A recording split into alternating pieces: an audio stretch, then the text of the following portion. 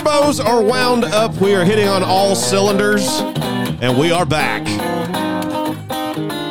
I am so excited to be right here with you right now. Special thanks to Nick McCormick for last night giving me some company and making a halfway cool little podcast that Jessica says I apologize too much for doing by myself. But she is back, and she is the Perspiring Patriot. This is the Bushels and Barrels program. I'm Ryan Peter. Bushels and Barrels on TikTok and Twitter is where you can find me. And you can also find the Perspiring Patriot at X, what is it? Oh, gosh, you're going to make Mish. me... You don't even remember? I don't know what my handle is. You almost forgot how to do a podcast, didn't we? I did, yeah. Mm-hmm. That is Mrs. Bushels in the letter N, BBL. On X. Mm-hmm. Mrs. Bushels and Barrels on TikTok. Yeah. She is Jessica. Say hello, Jessica. Hello, Jessica. How's it feel to be back? Weird. Last night, me doing this by myself. Now, granted, I was a couple beers in, just farting around and talking. Now, what was that look for? I don't know. You just kind of rolled your eyes whenever I said it's that. It's okay. It's whatever. I didn't think I sounded too bad, did I? No, you didn't. Okay. You didn't. Good. But, last night doing this by myself, and I wouldn't have went more than 15 minutes had it not been for Mr. Nick McCormick. Because it's hard to do. Just sit here.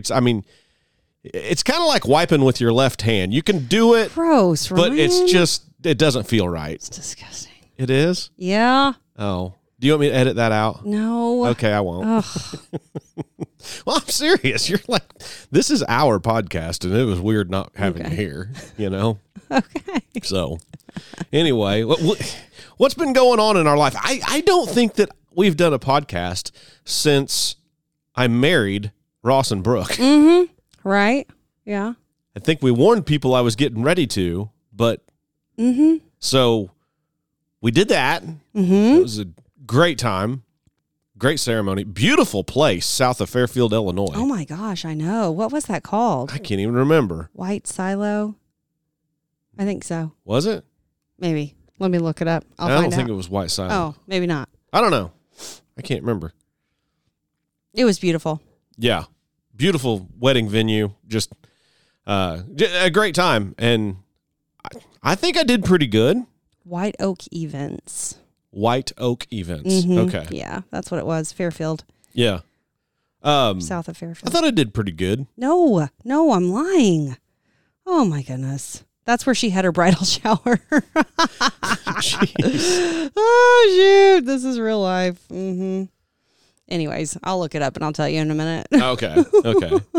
But how do you think I did? I think you did fine. Really? Yeah. I mean, I was griping at you like a few times during it. Like, no, that's not right. I would have so much to say if I were talking to you right now.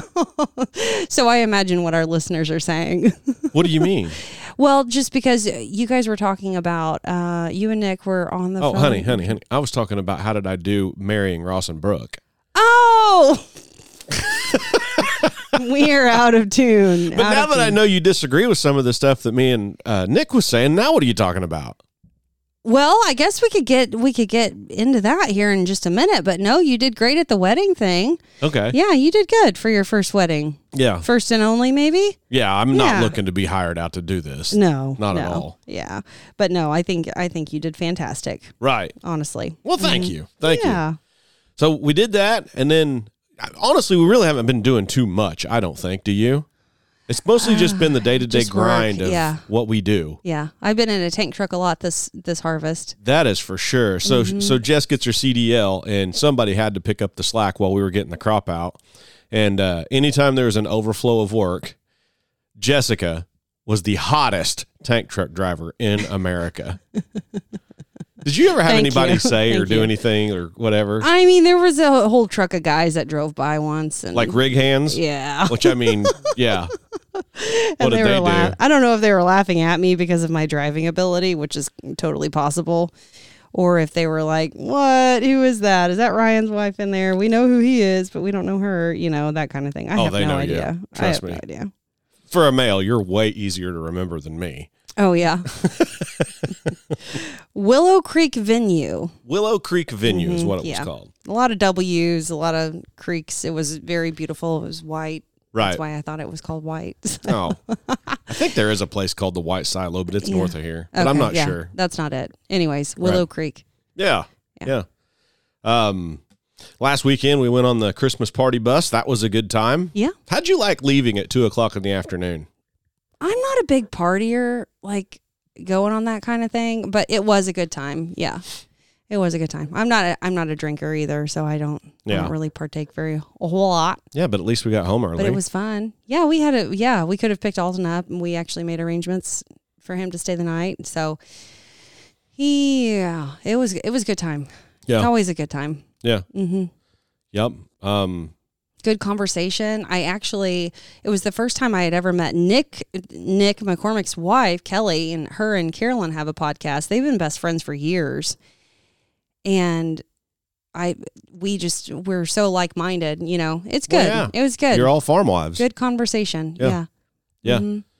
Yep. Just, balancing, what's funny is that we all know, and Nicole is in the same boat. We all know that there is work. There is everything revolves around harvest time and springtime planting. So, we all understand the life, it's hard. Mm-hmm. It's not for everybody. I mean, you have to be self-sufficient no matter what. Like that's for sure. You can't rely on the day-to-day, change this light bulb, change this filter in the for the house, or, even the pool. I mean, for us, I've got to figure it out on my own. I can't rely on you to do it, or else it's just going to go, you don't have the time to sit there, and I'm perfectly capable of doing it. So. Yeah, you take care about everything around here. Well, yeah. There's a lot. So, but it's fun. I enjoy it. I think this is what I was made to do. And I think that my growing up and my mom and dad, taught me things that are absolutely helpful on the farm, even though I didn't grow up on a production farm. We had animals, 4-H and stuff like that. But anyway. Yeah. So you and Alden just got back from the Ark Encounter? Yes. Tell me about it. How was that fun? I haven't even hardly talked to you about it. No, because I just got home. Right. And I drug you up here to do a podcast. But I think I've got laundry going. I don't know if I hit start or not. Shoot.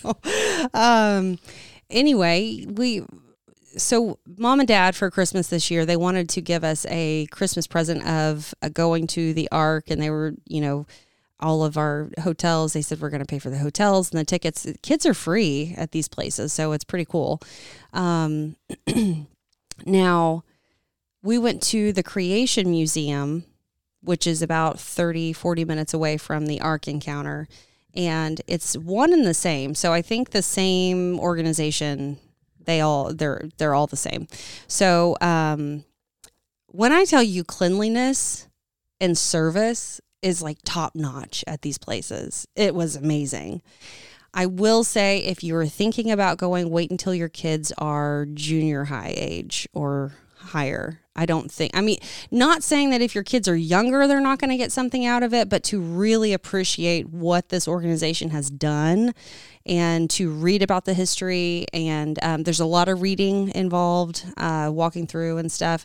Now, Alden, he was entertained, but like at the museum, there were some places walking through that. There were some exhibits that I keep him sheltered pretty good. We don't watch Halloween movies and stuff like that. I keep him sheltered. So anyways, he got a little bit, there were some things that were just kind of scary to him, and the talking about hell, there were some Holocaust exhibits in there, talking about evil in the world. And so it showed those very graphic pictures and heartbreaking. Yes. And he doesn't understand what that is heartbreaking and why those people look like that, and I'm talking skin and bones. Oh, yeah.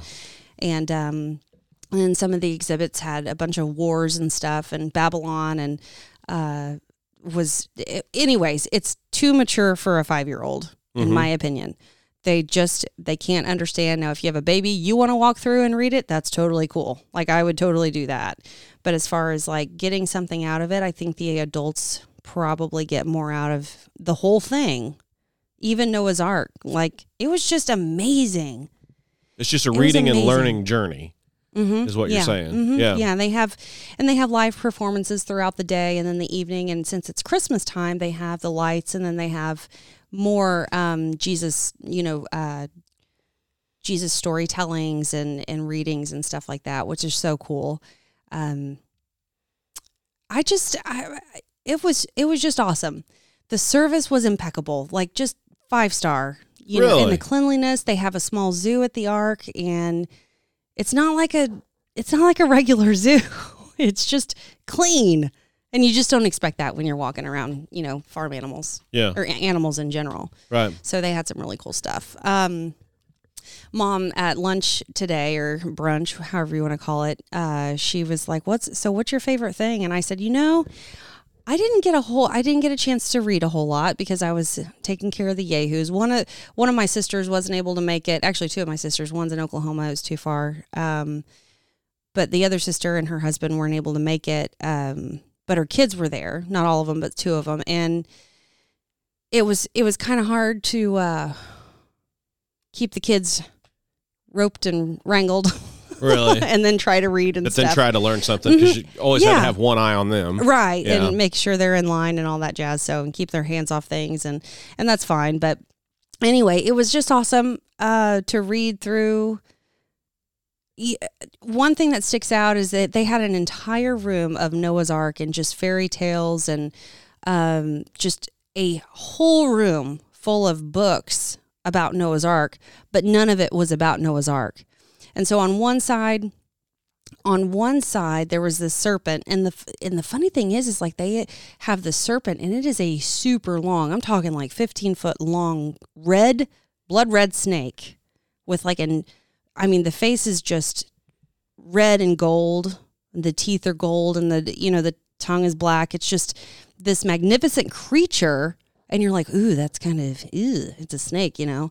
And on one side of this room that has all these baby books in it, it's like, it says something like, if I can get you to believe that the flood wasn't real, or question that the flood wasn't real, I can get you to believe anything. So then they have this, and I'll read it because I bought a book that has all of the plaques and stuff, but it had all these steps of how to deceive the world that we live in today. And on the other side of the wall was a verse from Matthew, I believe, and it says something about deception and how, questioning things that the devil gets in, or, evil gets in easily through cracks in our belief in our faith system. And it makes you just not believe that the flood was even real. So what was eye-opening to me is that I never learned about Noah's Ark like beforehand, like even in VBS, and like I never knew what it all entailed. It took 150 years to build this boat. Holy cow. You told me that yesterday on the phone. 150 years. That's what the Bible says. Yeah, I wonder what they considered a year back then. Because didn't you tell me that Noah lived to be 900 years old? Something like that, yeah. See, like that could, just me and my earthly brain here, I'm sitting there thinking, how? Well, yeah, in today's world, it's unheard of to hear of someone barely over 100. I mean, I wonder if back then they called a year what we would call 1 month. I don't think so. I just wonder. No, there's scholars and stuff that have this information. So anyways, what I loved the most about it is in some of their exhibits, they showed life before the flood, and then they showed life after the flood. And I never heard about what happened to the Ark. Was it destroyed, or, what happened to it? Now, do you say that just because you didn't make it that far in the exhibits, or you just don't know? They had it. They had it there. I didn't get a chance because I had one eye. Yeah. One eye open, one eye This is closed. something that like adults need to just go do. Oh yeah, yeah. And high schoolers, it sounds to me like. Mm-hmm. Because you can't really appreciate everything that's there if you've got your eyes on the kids running around and moseying around and stuff. So I would love to go back, and we will. Maybe if Alden gets a little bit older, if you and I have an opportunity to go, I would love to go.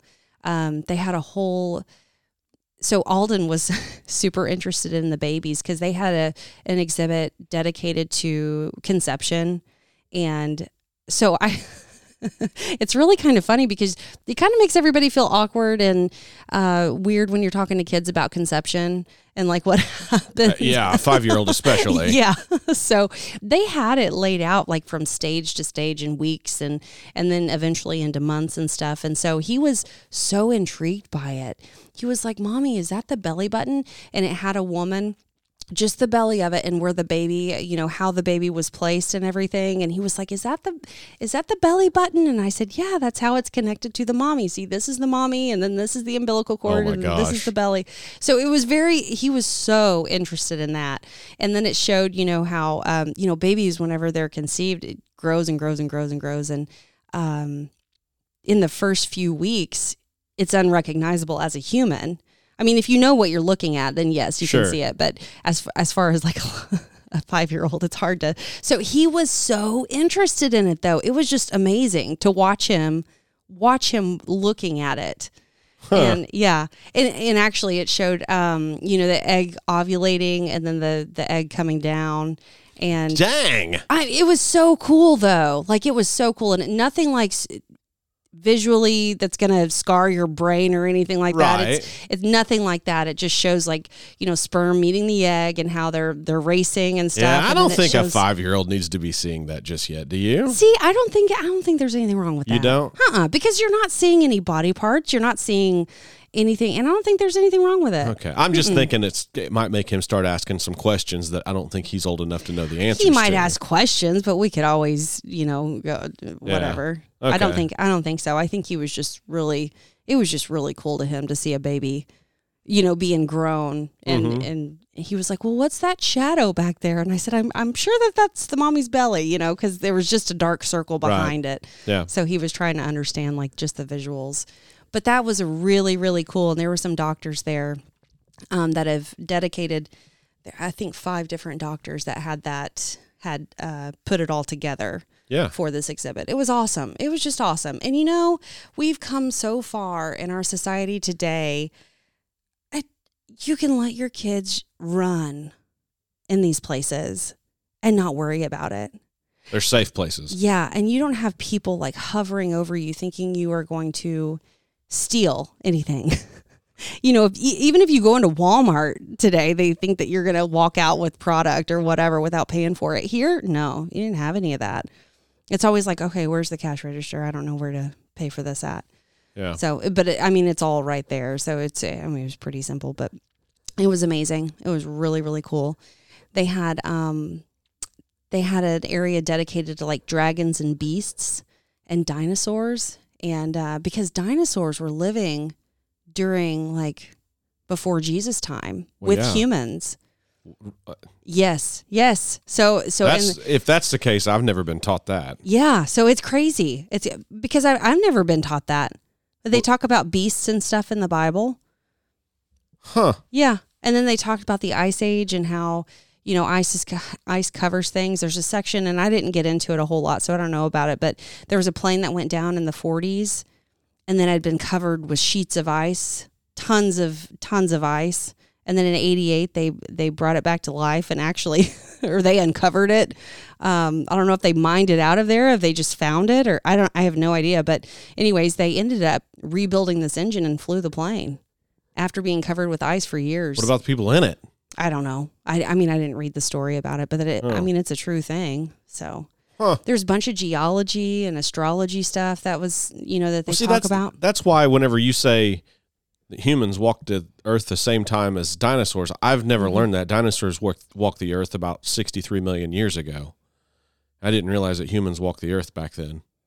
That or dinosaurs have walked the earth since then, but I thought after the Great Extinction, they were no more. So I'm not a history major. I'm just telling you what I saw in these exhibits. Huh. And it's just very interesting. Things that you just don't think about. You know, I grew up in church, you grew up in church, and there's just, I mean, the way, and Dad, it was so cool, because Dad's like, Jesse, now this is where they, you know, the water came in, and this is how they actually watered the animals on the ark. Because if you actually think about it, and they had reptiles, they had amphibians, they had bugs, they had all kinds of stuff on the ark. And I never thought about that. Like, how do you feed how do you feed reptiles and meat eaters while you're, I don't know. It's crazy. So it was just really cool. It was really cool. Okay. Yeah. I'll go back. Okay. Yeah. I'll try to go with you next time. Yeah. And the reason you stayed back is because we had a landlord that passed away and you had the celebration of life. Yep. Sure did. Mm-hmm. Sure did. So, well, I guess I can add that to a place I'd like to go. I'd still like to go to Smithsonian. Oh, yeah. At some point. Okay. I don't want to go with kids. No. Not at all. I don't even. Alden can stay somewhere else. He can go with grandma and grandpa or wherever. But I don't want to be. I do not want to have an eye on a kid and then try to take in what I see there. And don't let me discourage you from taking your kids if you plan to go. It's a 3.5 hour drive for us, so it's right down the road, essentially. But I'm on if you're going to make an 8 hour trip or even 6 hours, I would just make sure you're prepared because there is a lot of reading, a lot of history, and it's just so cool. As an adult, you just really appreciate it. Kids, I don't think that they have no idea. Yeah. What they're actually looking at. Was it very busy? Not extremely busy. Now, they do have a Christmas lights and they do have celebrations every night right now. They're not open on Sundays, but they have that. So they have events throughout the Christmas season. Got you. Mm-hmm. Awesome. So that got a lot busier at the museum because that was what we attended at in the evening. Yeah. You almost need 2 days. Well, that's what everybody says about Smithsonian. You just can't do it in one day. Yeah. There's just no way. Yeah. Not and get everything out of it. Right. So. Just so cool. So anyway, I've got books that I'm going to look through and read. Another place I'd like to go. What? I've told you this before, is Shanksville, Pennsylvania, where Flight 93 went down. I'd like to go to that memorial. Yeah. I don't know why. I've always wanted to go there. That's not too far from us, is it? It's a long way. Oh, it is. When we're up there, we can go see Charlie Trucker. Okay. Because he lives in Pennsylvania. It's in Pennsylvania. Surely they're close together. Because Pennsylvania is such a small state. Right. Oh, jeez. Yeah. No, that's what we did this weekend. Yeah. Yep, that's cool. I didn't do anything but stay back and work and then hang out with Nick McCormick last night.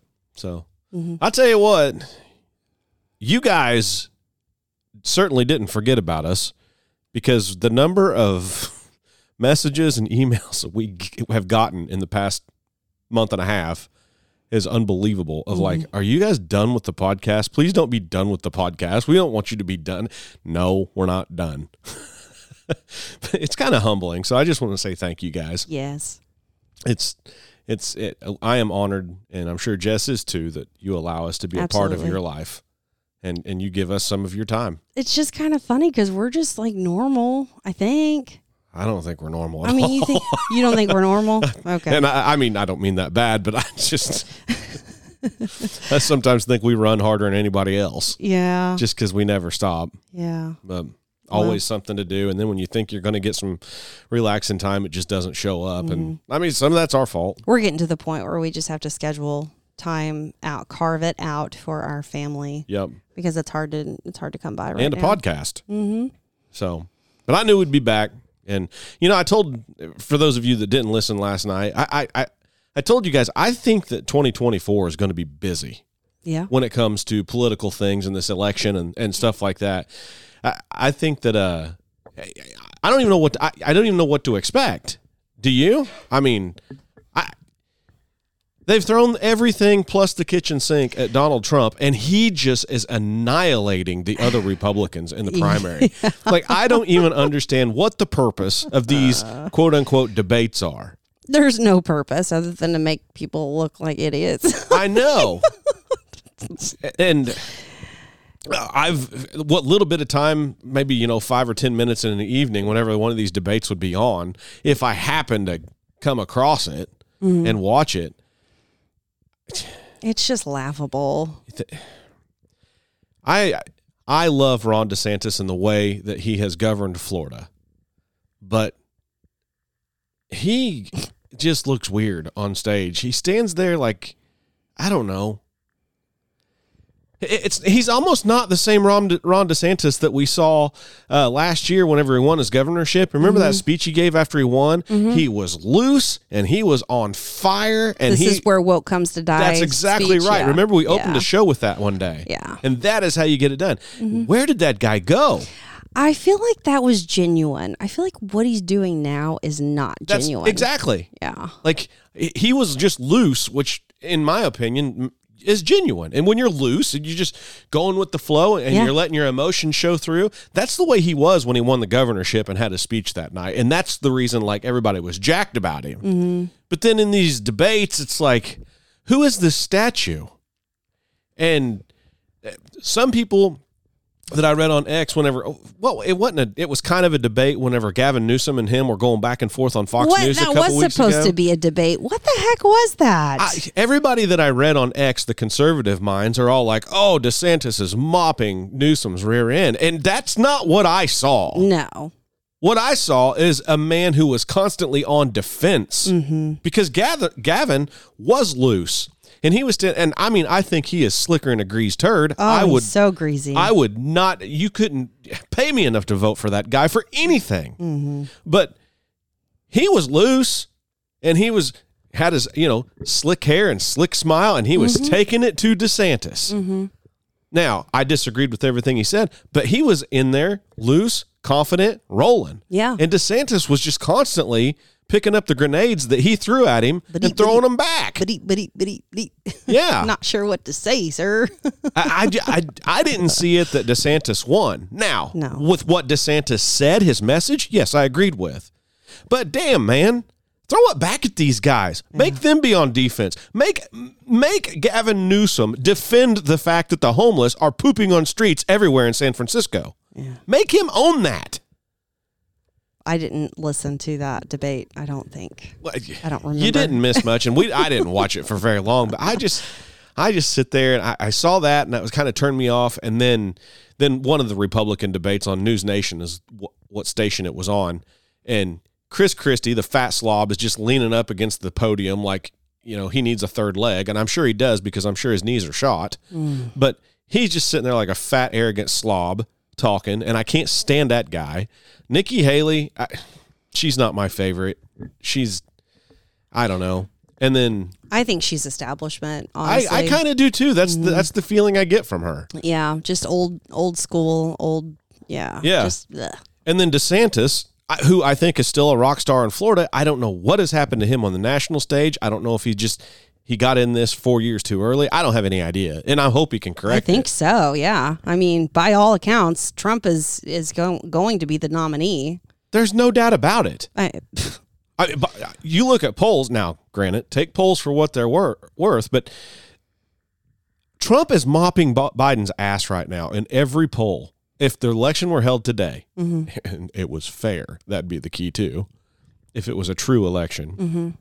But what are we doing farting around here with these Republican guys? One guy that I do kind of like, though, is Vivek. I really do. I like too. He is not establishment, and he just sits there and he lobs bombs. He's always on offense. Yeah, and then you're going to have your people like me that are like a little bit skeptical still. I mean, yeah, I like what he says. I like how he says it, and I like how he starts the fights because he's a lot like Trump. He is. Like we are so, as Americans, I think we are so sick of the crap. Yeah, well, and like Vivek has said, and he's exactly right, and he's just like Trump in this way, he's self-funded. Yes. He doesn't need to go out to huge corporations beg for him to give him money, so therefore he can keep his campaign going. He's doing it on his own. Right. So I think there's that, but then there's a lot of people that are like, he's being taught by whoever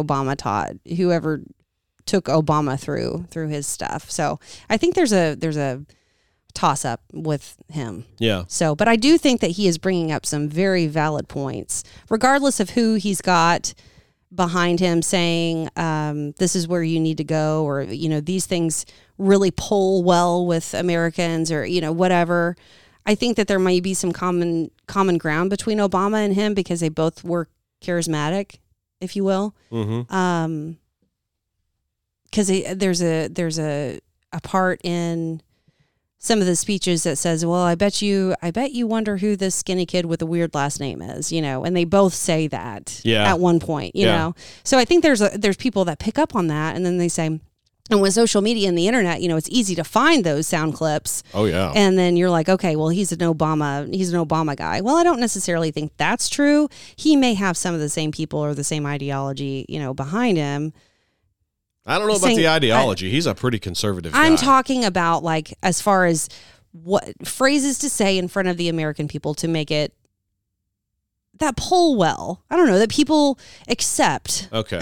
You know what I mean? The one-liners. Yes. Yeah. That's what I'm saying. Okay. As far as ideology, that specifically. Right. I don't mean like as a whole, as a person and what they stand for. Yeah. But we'll see what happens. I don't think any of them have a chance, and I don't think Vivek or whatever his name is, I don't think he's going to be a VP pick either. I mean, probably not. Yeah, you never can tell. Yeah. Somebody else who I'm following on Instagram, which I do enjoy her stories, is House and Habitat. And I think her name is Jessica Krause, and she has a Substack. I don't subscribe to Substack, but anyway, she's been following RFK Jr. and he's picking up some steam with the independents and Democrats for sure.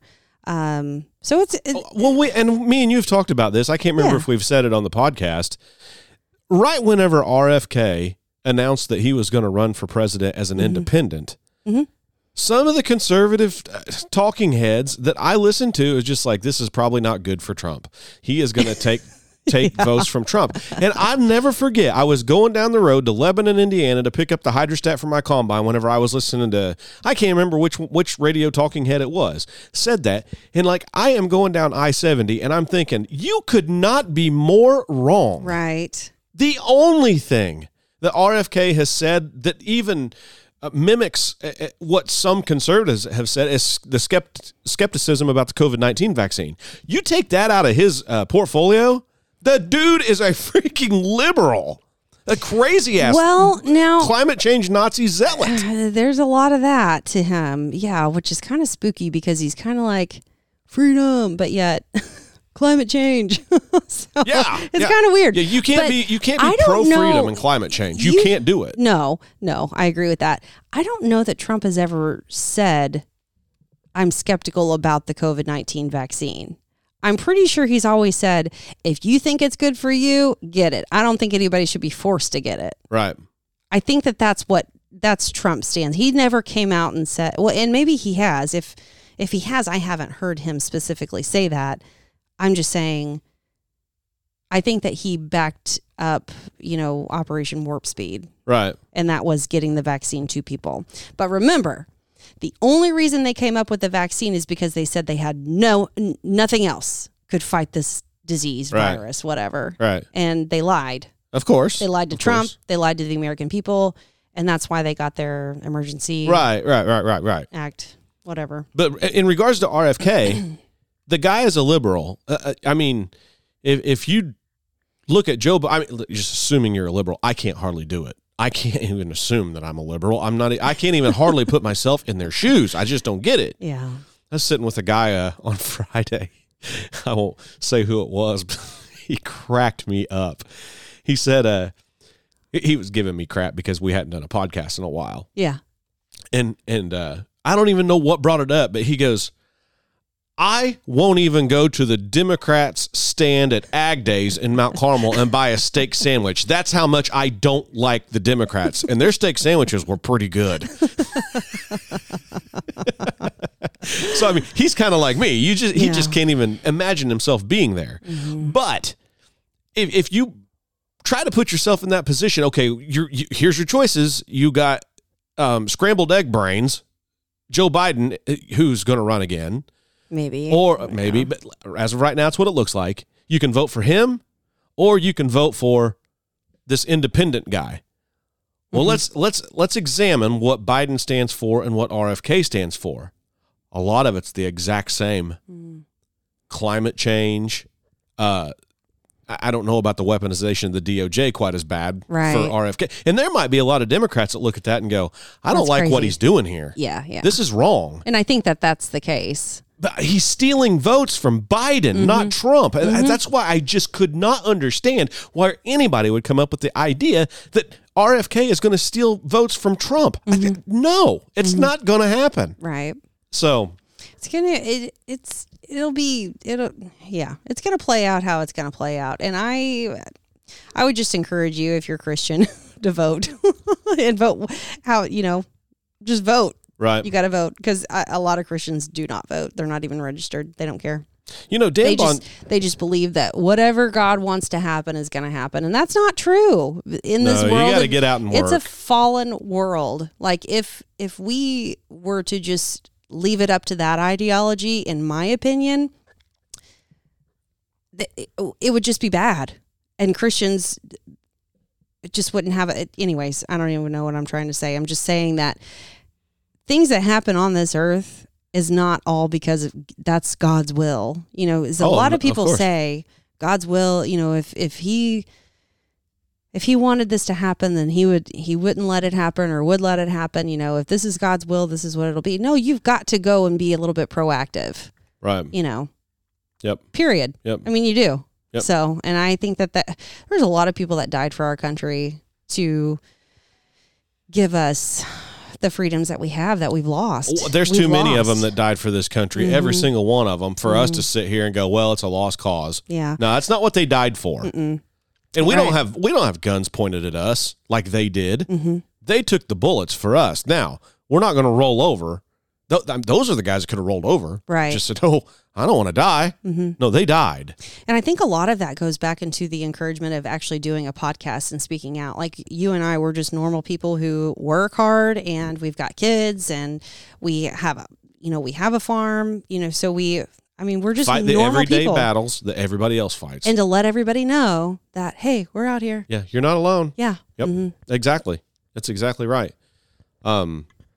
You want to get into any news? I've got a few stories. You do? Yeah. Okay. A little bit rusty on them. But you know what? Whenever I was doing show prep today, you were still on your way home from Cincinnati. So I was like, I had the quiet house, nobody running in and out. Are you about ready? Are you about ready? Are you about ready? What are you doing, Dad? Well, I need to know usually whenever you're doing show prep, like how much time do I have time to fold this laundry and put it up, or do I only have time to start a load of laundry? Or can I mop the floor? Can I vacuum while the struggle is real, folks. Yeah. Anyway. But a few stories that I got here, and I don't have a whole lot. I did do more research on that missing guy up in Iowa. I got a better timeline that I'll share with everybody. Yesterday, I gave what happened, and I wasn't wrong on most everything that I said, but after I read about it a little bit more and put the timeline together in my head, it actually makes it even more of a head scratcher. Obviously when anybody vanishes, it's weird, but it makes it even more of a head scratcher. And we'll get into that here in a little bit. But the first story I have from FoxNews.com, Elon Musk says DEI must die and explains why DEI is not Dale Earnhardt Incorporated. Okay? That's not who he's talking about. Okay? Delta Epsilon Islam. No. Diversity, equity, and inclusion. Yes. All this stupid crap that universities try to shove down our throat, and big corporate companies. Corporations, yeah, for sure. Oh, yeah. Yeah, Tesla CEO says DEI policies are simply another form of discrimination. The tech billionaire took to his social media platform X on Friday to declare that DEI must die, saying the point was to end discrimination, not replace it with different discrimination. Yeah, that's a good point. Profound, easy to understand. That's exactly what's happened. I mean, you and I, a few podcasts ago, which now that would have been like 4 months ago, you said that you were the person that didn't get a job because you were white. Yeah, that's what affirmative action is all about. Exactly. So that makes perfect sense. The point was to end discrimination, not replace it with a different kind of discrimination, which is exactly what happened to you.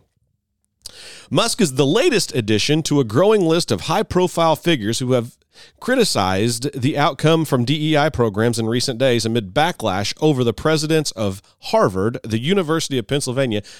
Why is the University of Pennsylvania? Why does that stick in my head? University University. You pin. Oh. You pin. Is that William? Leah Thomas? Leah Thomas is still a boy. Okay. Went to UPenn, swam there. This all makes sense. Yeah. And MIT all refusing to say during a House hearing on anti-Semitism that the calling for genocide of Jews on their respective campuses breached their rules and amounted to harassment. Did you see any of that testimony by any of those POS? I didn't watch that one. No, I didn't. Or the lack of testimony. The president of Harvard could not come out and say anti-Semitism is bad. Yeah. Remember we talked about social projection and like how the Democrats project onto like what Trump, they said that he was in deep with Russia and Russiagate and yada, yada, yada. And it come to find out it's all made up. Yeah. Do you remember them calling Trump an anti-Semite or whatever? All the time. Yeah. Yeah. He's just nothing but he's just a racist, bigot, anti-Semite. Yep. Those are their words Yep. they've used against him. And now here you are talking about this college. Yeah. Saying that they won't. These are Ivy League schools. These aren't. Yeah. I mean, these are prestigious Not places. state schools. Yeah. Mm-hmm. I'm not so sure about the University of Pennsylvania, but I do understand that they have had a pretty badass business school up until now. Okay. But Harvard, University of Penn, MIT, everybody knows the brains that go into MIT. Yeah. And these people, how do they get these positions? I don't get it. How do you end up as the president of Harvard? It's their pedigree, Ryan. It's who you know, not what you know. It's who you're connected to. Yeah. That's it. Yeah. What did I heard somebody say? How many donors can you bring in? It's not the grades you make, it's the hands you shake. Oh, is what I heard a guy say this past week about going to Harvard. Mm-hmm. It's not the grades you make, it's the hands you shake. In other words, trigonometry is trigonometry, or advanced whatever is what it is. And the lesson doesn't change whether you're getting it from Bone Gap University or Harvard.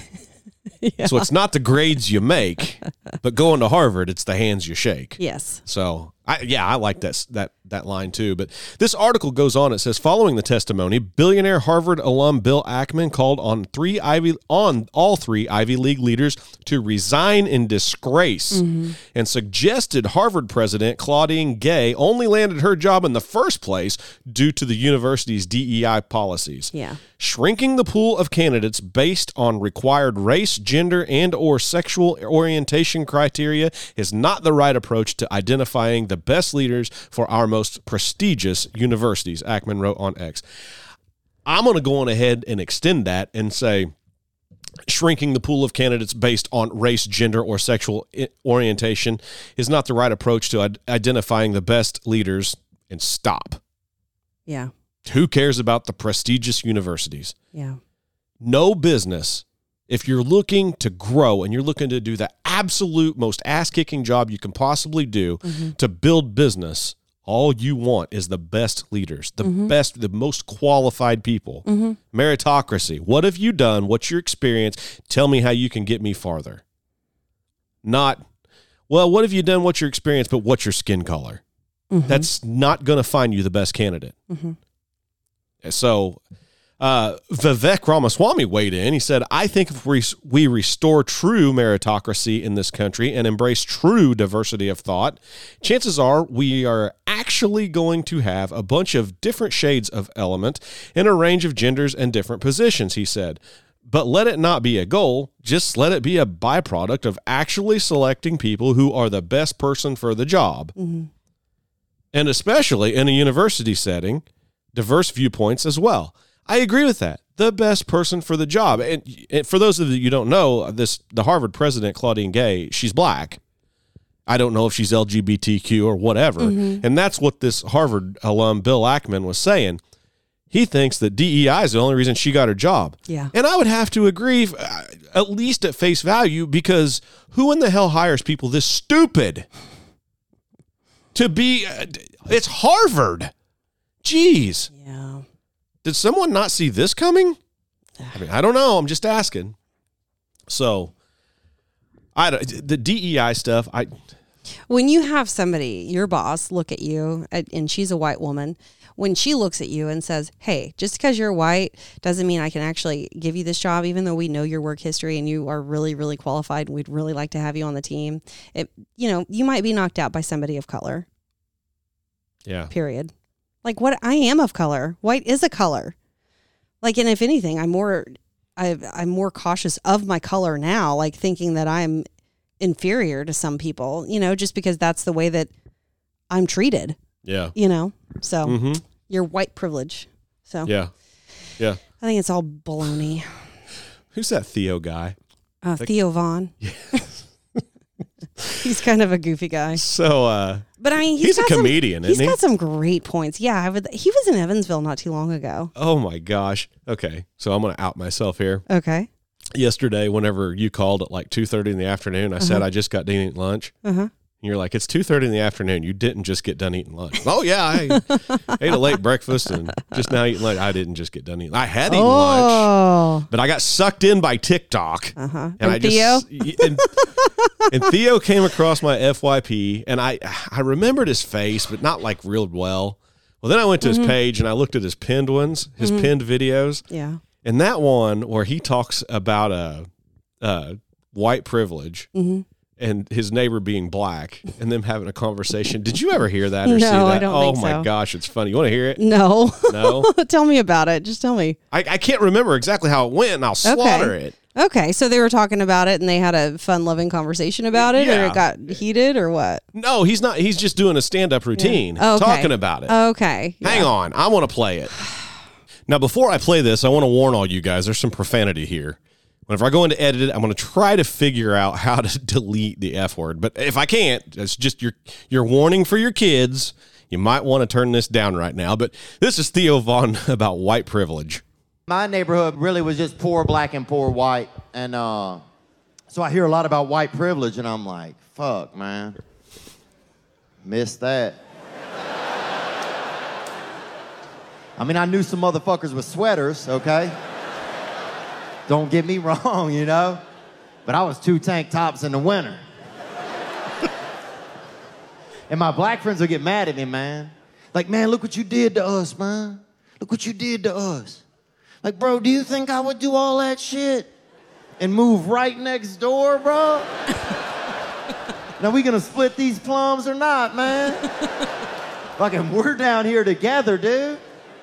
You think I took all your shit and just don't have it? Somebody else has both of our shit. And they're watching us fight over it. It's so true. It really is. And I'm sorry for the profanity. We don't generally try to do the F word around here. But, I mean, I watched that yesterday and was rolling, like tears coming down my eyes, because he delivered it in such a funny way. But it is so true. It is so true. Getting back to life, I mean, most things that are truly funny have an element of truth to them. Anyway. Oh, well, moving on. Matt Rife is another comedian, excuse me. And he recently said something that offended a lot of people. And it may have actually been on TikTok. And he said something and then made a TikTok about it and said, if you need trouble, or if you have trouble understanding this, or if you were offended by this, I want to apologize. Please click on the link. And the link takes them to... Oh, boy. It takes them to a helmet, like a special needs helmet that you could purchase. And then that offended the people that were initially offended. And that guy, he's really funny. He's like, conservative or liberal, like, I don't care what you are. I don't care. I'm not going to throw that at you guys. You're, whatever. But if you get offended by what I say, it's all just a joke. Yeah. You do need one of these special needs helmets. Yeah. Because you're supposed to apologize, and everybody is demanding apologies, whatever. So here's my apology. Yeah. If you were offended, go get your helmet. that kind of must have happened with Justin Danger Nunley there on TikTok as well. He made some joke about a dead person or whatever, and I can't even remember. But within the joke was the term 6 inches, and he made a joke about that, the corpse in 6 inches. I don't even know what the joke was. Yeah. Somebody got their tail got their tail all twisted about it and came back at him at it. And he responded with it with just, I mean, he didn't say F you, but he said F you. Get over it. It's supposed to be funny. Really? I'm not doing any of this to hurt anybody's feelings. Right. And if what I said hurt your feelings, you couldn't see the humor in it, that's your problem. Mm-hmm. Mm-hmm. I totally agreed with it. Yeah. I was like, it's just supposed to be funny. Mm-hmm. You know? That's good stuff. It really is.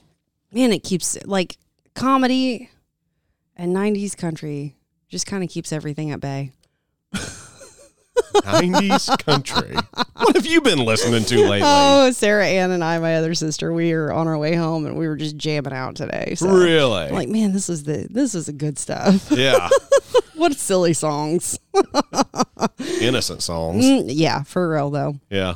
Yeah. So you don't have to worry about twerking or anything showing up in those songs. No, you don't have to turn the radio down when certain songs come on from back then. Anyway. Mom, what's the watermelon crawl?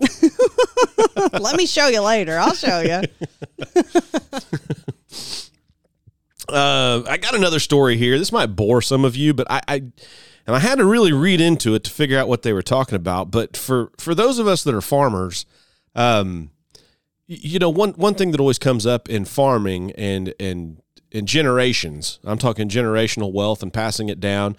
Lots of times you start talking about the estate tax and how unfair that is, that just because, you know, my mom and dad die, I inherit, you know, my part of their property, but the government wants to take tax a portion of it whenever, and the argument is, and it's the true argument, that it's all after tax dollars that's getting handed down. It should not be taxed again. That's right. I mean, people say that's double taxation. That is more than double taxation because all this money is taxed so many times. Right. But the story, the headline is Supreme Court to take up dispute over estate tax owed by family business. Now, this is what I never in my life thought about. Life insurance. Whenever someone dies, and let's say I die, and my life insurance is $10, okay? You, my wife, are going to get the proceeds. Now, this is not exactly the way this works because me and you, according to the government, are one entity because we're married. Okay. But let's say that Cody took out a life insurance policy on me for $10. Mm-hmm. And I die, Cody's going to get the $10. Okay. I didn't think that was ever taxable. I thought that money was income that Cody did not have to report. What? I'm pretty sure that's the way it's always been. Okay. Well, here's what happened. I guess in St. Louis, there's this business owner. Let's see here. What is it called? Closely held corporations often enter into agreements that require the redemption of a shareholder's stock after the shareholder dies to preserve the closely held nature of the business. Now, what that means is me and you own a private company. It might be incorporated, but it's not publicly traded. Right. And let's say that you own 80% of it. I own 20% of it. You die. But I know when you die, I want those shares of stock because I own the other 20% of it, and then I'd own the whole company. Mm-hmm. So what I do is let's say the stock is worth $10. I would go buy a life insurance policy for $10, meaning whenever you die, I got that $10 to buy that stock off of your heirs. So that's why somebody who's not necessarily related to a person would buy a life insurance policy. Okay. I'm following you. Now, this court case is based on the fact that the IRS wants to put a value on the company, but it's hard to do because it's not publicly traded. They don't have to turn in financial reports to everyone every year to say what their assets are truly worth. You know, there's no estimate. So now the IRS has gotten into the business of basically appraising what this business is worth. And the fight has become, the business is worth $3 million. The business is worth $3 million. The life insurance policy that is taken out on this guy that died was $3.8 million. What the IRS is saying is the value of your business is $6.8 million, and we're going to tax you based according to that. And the guy who is getting the money for the he's the recipient of the life insurance, saying, no, our company's only worth $3 million. And the IRS is saying, no, once you get the money from the life insurance company, it's worth 6.8. Because you're getting that money. That's right. Oh, my gosh. And he's saying, no, that's not the way it's ever worked. Life insurance is never taxable, and you're not going to tax this. This money was specifically set aside so that I could buy these shares of stock. Yeah. Yeah. Okay. And even at that, you don't know what that company is worth because it is a privately held company. Mm-hmm. So there's the big fight going on here. This could change the entire system. It has the potential to. It has, yes. Mm-hmm. Think about that. Mm-hmm. You could double, triple the size, triple the value of your company, according to the IRS, just by taking out a bunch of life insurance on somebody that owns it, and then they die. Yeah. So Illinois is already kind of doing this, saying we know a few people who have received notices from Illinois saying, we saw that you purchased this truck, you only paid, $5,000 for it, but we think it's worth $30,000. So you're going to owe taxes $30,000. Yep. We're going to tax you on the $30,000 rate that we think it's worth. That's exactly right. Even though you only purchased it for $5,000. Cody deals with that all the time. Yeah. He buys these semis at auctions, and he only buys the ones that you can get a good deal on. Well, define a good deal. Right. I'm buying it well below retail. Therefore, he has a margin in there that he can mark it up a little bit from what he bought it and make money. Well, he buys these trucks, and the state of Illinois constantly says, well, you're going to pay sales tax on a little bit more of it than what you just bought because truck's worth more. We think it's worth more. And I thought the value of something was based on what an agreeing buyer and an agreeing seller make a deal on. That's the value of it. Right. That should be your taxable value anyway, I would think, because here's where you get into trouble with that. Imagine Cody goes out and he buys a semi that for a $30,000 semi, he finds it at auction for $5,000. Let's just say $5,000. Okay. Super cheap. But the reason it only went for $5,000, and Cody knew this going into it, was it's got a blown up engine. So it's going to take a lot of money to just get that truck back up and rolling. But, he's figuring I can put a new engine in it for $10,000, $12,000, $15,000, still turn around, money. Sell it and everything. But there's no guarantee that he can do that. He's taking the risk whenever he buys that. So in other words, he goes out, buys the $5,000 truck, knowing he's got to put a hell of a lot more money into it, and the state still comes back and says, well, it's worth $30,000. No, it's junk right now. It's just BS. But there was a comment at the bottom of this thread on the Epoch Times, because that's where I got this story, if I didn't say that already. Okay. Somebody, and I can't plagiarize this as my own. I wish I could. Because this is a brilliant point. Whenever we're talking about the IRS now is in the appraisal business. This guy writes, in New York, the IRS must understand that overvaluing a real estate's value for financial purposes, including taxation, is now considered a crime and punishable by being prosecuted by Letitia James in the courtroom of Arthur Ingram. What do you think he's referring to? He's referring to them making an appraisal on Mar-a-Lago and undervaluing it, which is so true. It is Hit so the true. Nail on the head. You want it, you can have it. Yeah. You're going to do this. We'll treat you just like you're treating us. Yeah. Yeah. Isn't that crazy? But that whole thing, that is something I've never thought about when it comes to life insurance, though. And what the IRS is trying to do here is increase the value of your company just because once somebody dies, there's going to be an influx of money. That's that. But as long as nobody's dead, I get, and it's all for the estate tax crap is what it is. But I mean, I don't know. But why is an estate tax? Those are the questions that we should be asking because, like you said earlier, those are taxed dollars already. Why? Every bit of it. Why is it taxed again? Every single person's net worth is their value after taxes have been paid.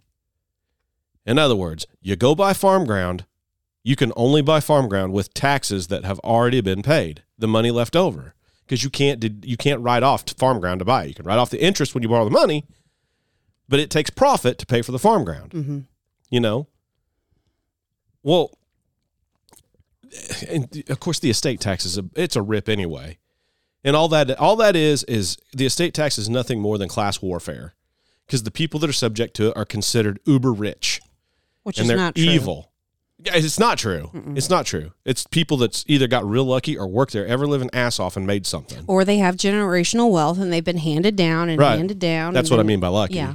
Oh, yeah. Okay. Yeah. I thought you meant like lottery lucky. Oh, yeah, most people that win the lottery don't have it in about 15 years after they win it. Right.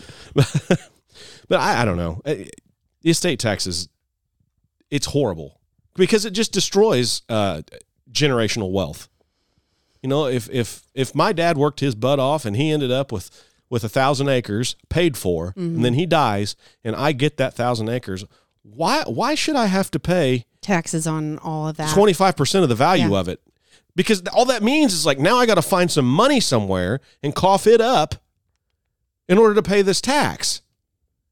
Well, now the IRS is saying, okay, so you took out a life insurance policy on your dad knowing when he died we were going to come after the estate tax. Well, now we're going to tax that money that was coming at you from the life insurance, as well as knock you down on the estate tax as well. These people are out of control. You pay so many taxes. There was another comment on there of somebody who's just like, think about all the taxes you pay to government. Sales taxes, property taxes, income taxes, state taxes, fishing licenses, hunting deer tags, food tax, real tax. Yeah, flat taxes for school districts. They never stop. And this guy on there just named them all off. And you got done reading it, it's like, that's pretty depressing. It's a wonder any of us have any money. Right. So I wonder when we're all going to just rebel and say, I'm going to pay my taxes this year. Yeah. If enough of us do it, they can't do anything about it. But enough of us got to do it. But they'll figure out how to take out the leaders of it. Nah. The ones that have the most to lose. Yeah, but I mean, well, yeah, they can't function without our money. No. But the IRS, they legally have the power to seize your bank account. You know? Yeah, but if enough of us do it, they're not going to. They can't get us all, is what you're saying. Yeah. Yeah. Yeah. And we have every right to stop paying our taxes when we think that our money's not going where it's supposed to go. Taxation without representation, right? There's a lot of it. Well, you think about, and a couple other comments that was on that thread too, was there was a whole lot less than this that caused the Boston Tea Party. Right. I mean, a whole lot less than this. Mm-hmm. You know? It was the one, what was it specifically? Do you remember? That caused it? Mm-hmm. The King of England wanted to institute a 3-cent tax. A 3-cent tax on tea or something. Coming in. A 3% tax. Yeah. Yeah. 3%. That was it. Like, I would love just for a 3% tax. Can you imagine how cool that would be? And not a 33% tax? And they destroyed all the tea. Yeah, they threw it overboard. They destroyed it all. And then they cleaned up their mess. Yeah. When they left. Yep. Because they cleaned had up the ships. Yeah. Because they made the ships dirty and they cleaned it all up for that. Talk about a nice protest. Man. If they only would have done that in Minneapolis. Man. Go in and protest and then not leave the place looking like shit. Mm-hmm. Or burning things down to the ground. Yeah. We watched a special about the Boston Tea Party on Fox Nation the other day. That was a really good show. It was so good. If any of you guys have Fox Nation, I encourage you to go watch that. Which I'm not in love with Fox. And if it weren't for Ryan, we wouldn't have watched that little program. But anyway. But we did. We did. But and we do have it.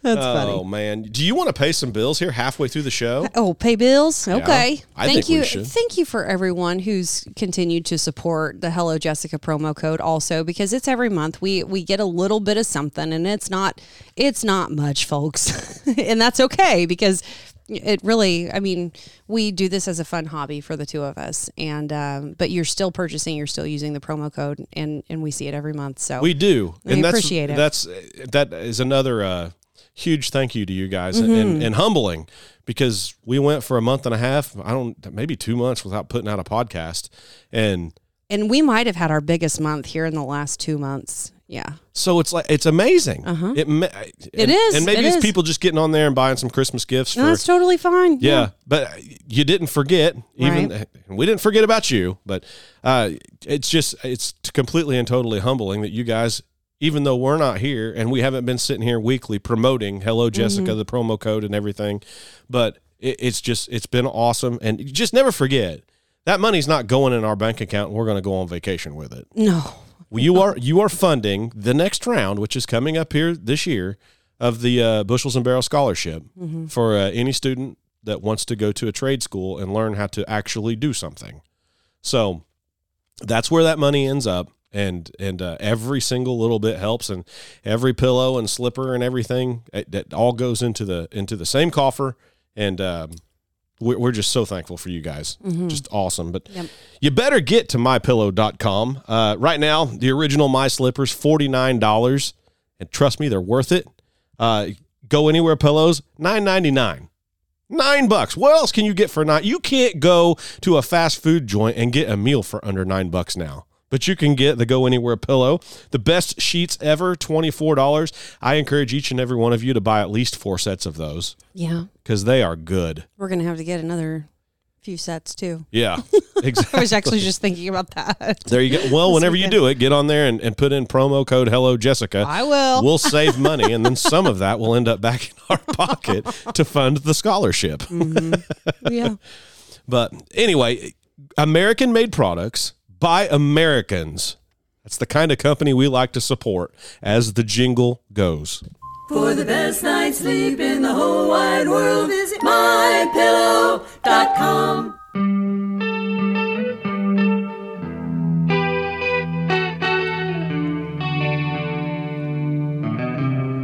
Boy, this brings back memories. Did you like Candlebox back in the day? Is that this band? Yeah. Is that this band? Oh my gosh. Am I showing my age here? Yes. Oh.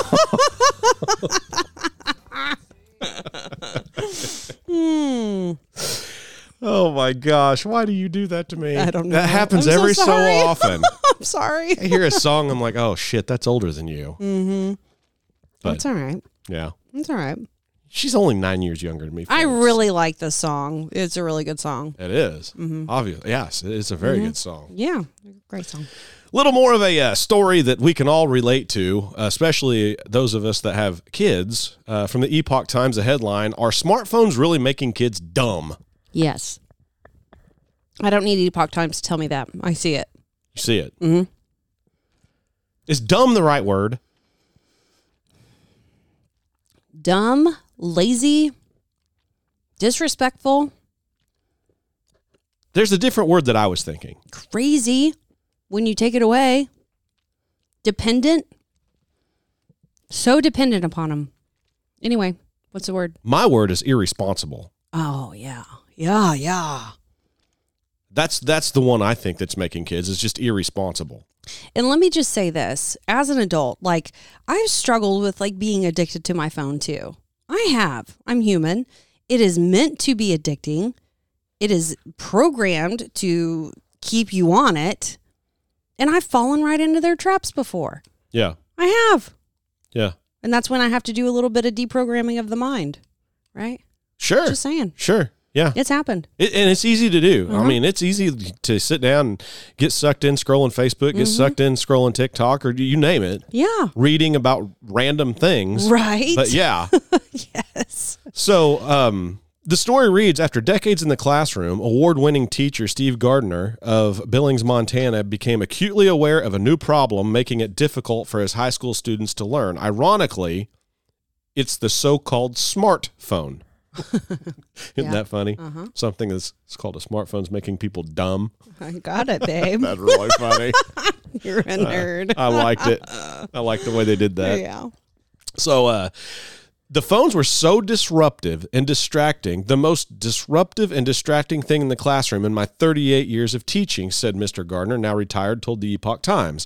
While teaching English at the Billings Senior High School, he was so concerned about the impact of phones on learning that he conducted an informal survey.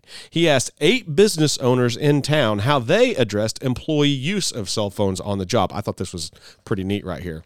He said it was amazing, but all but one had a variation of the same policy, and that policy was that texting on the job was not allowed, and an employee would be given 2 warnings. If caught texting after that, he would be terminated. Ooh.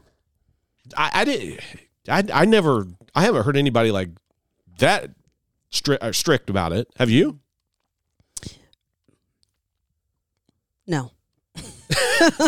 Took you a while. Yeah. Well, I was thinking, I've never had anybody like threaten termination. Right. Or I've never worked for anyone who threatened termination. Right. And then, like, first when texting started getting big, like it was like no cell phones while you're on the clock anyway. Right. Now, that's unheard of. Yeah. Yeah. You can't imagine going to work and not having your cell phone. But I think having phones in a classroom is a horrible idea, even in the classroom. And there's people that make arguments one way or the other for it. We'll get into that because the story is not over yet. Another guy said the cell phone is a tool for bullying, and kids are using it to bully. And after I read this, I was like, well, I can see this. Smartphone use at school has additional negative consequences. Phones in the classroom. Hang on. Phones in the classroom and in the hallways and bathrooms are used to supercharge bullying in schools, he said. After I read this part right here, I was like, these are problems I never had to deal with because there was no such thing as any of this crap. We had CB radios in our cars whenever I was growing up. Before the students carried phones, a kid might have gotten tripped and suffered a brief embarrassment, but would then steer clear of the kid or kids who did the tripping. Now, acts of bullying are planned and filmed with a phone, and then video of the kid being tripped and falling down is shared to the entire world online. The humiliation the kid endures, which might be on top of other problems he or she has experienced, might push the kid to suicide. In October, a court ruled that New York City must pay $200,000 to a girl who was forced to perform a sex act on a male while two others watched and one filmed with his phone. The attack happened in an isolated staircase at this high school. The video was posted to TikTok and Snapchat. Like, these are things that just didn't happen whenever I was growing up. Number one, that I know of, any sex act in school never happened, as far as I can remember. Right. Now, somebody in my class might go, oh, yeah, you don't remember that one time? Well, I certainly don't remember that one time somebody had their video camcorder out documenting it. What the hell's wrong with kids these days? Like, who thinks that's okay? Right. I just don't get that. Isn't that so sad? It really is. Talk about shitty parenting. Yeah, where are these kids' parents? And I'm not saying that the parents are like horrible people, but all kids do dumb shit. I've done plenty of it. But never in my life would I ever have thought of doing anything like that. I don't know. But you know, it's also, there's a lot of grandparents that aren't showing up either, you know? Like our grandparents, whenever we were kids, well, and there was a standard across the board. There was a standard. Common courtesy, common sense. Self-conduct. Basic manners. Yeah, most of that's out the window now. You know, and grandparents are just like, oh, they're just kids. Let them be kids. Like, no, you need to like yesterday, I was getting onto the kids at the pool. Our kids or the kids you were with? The kids I was with. Yeah, okay. My nieces and nephews and my kid. And they were roughhousing. And there were little babies in the pool. I'm talking 2 to 5 years old. And then one younger, but she was hanging out with her dad. But I said, you guys stop that right now because you got little ones around. And one of them could haul off and accidentally hit one or splash one or, you know, cause a scene. Or, I don't know. Just stop what they were doing. And I ended up having to tell him more than once. Well, Alden, and this is, you know, Alden's gotten the brunt of a lot of things. Poor thing, because I don't know how to be a mom, and I'm learning as he's learning and all this stuff. So I'm just learning things. And but the rule that I am like the stickler about, I tell you one time, I don't play the 1, 2, 3. Yeah.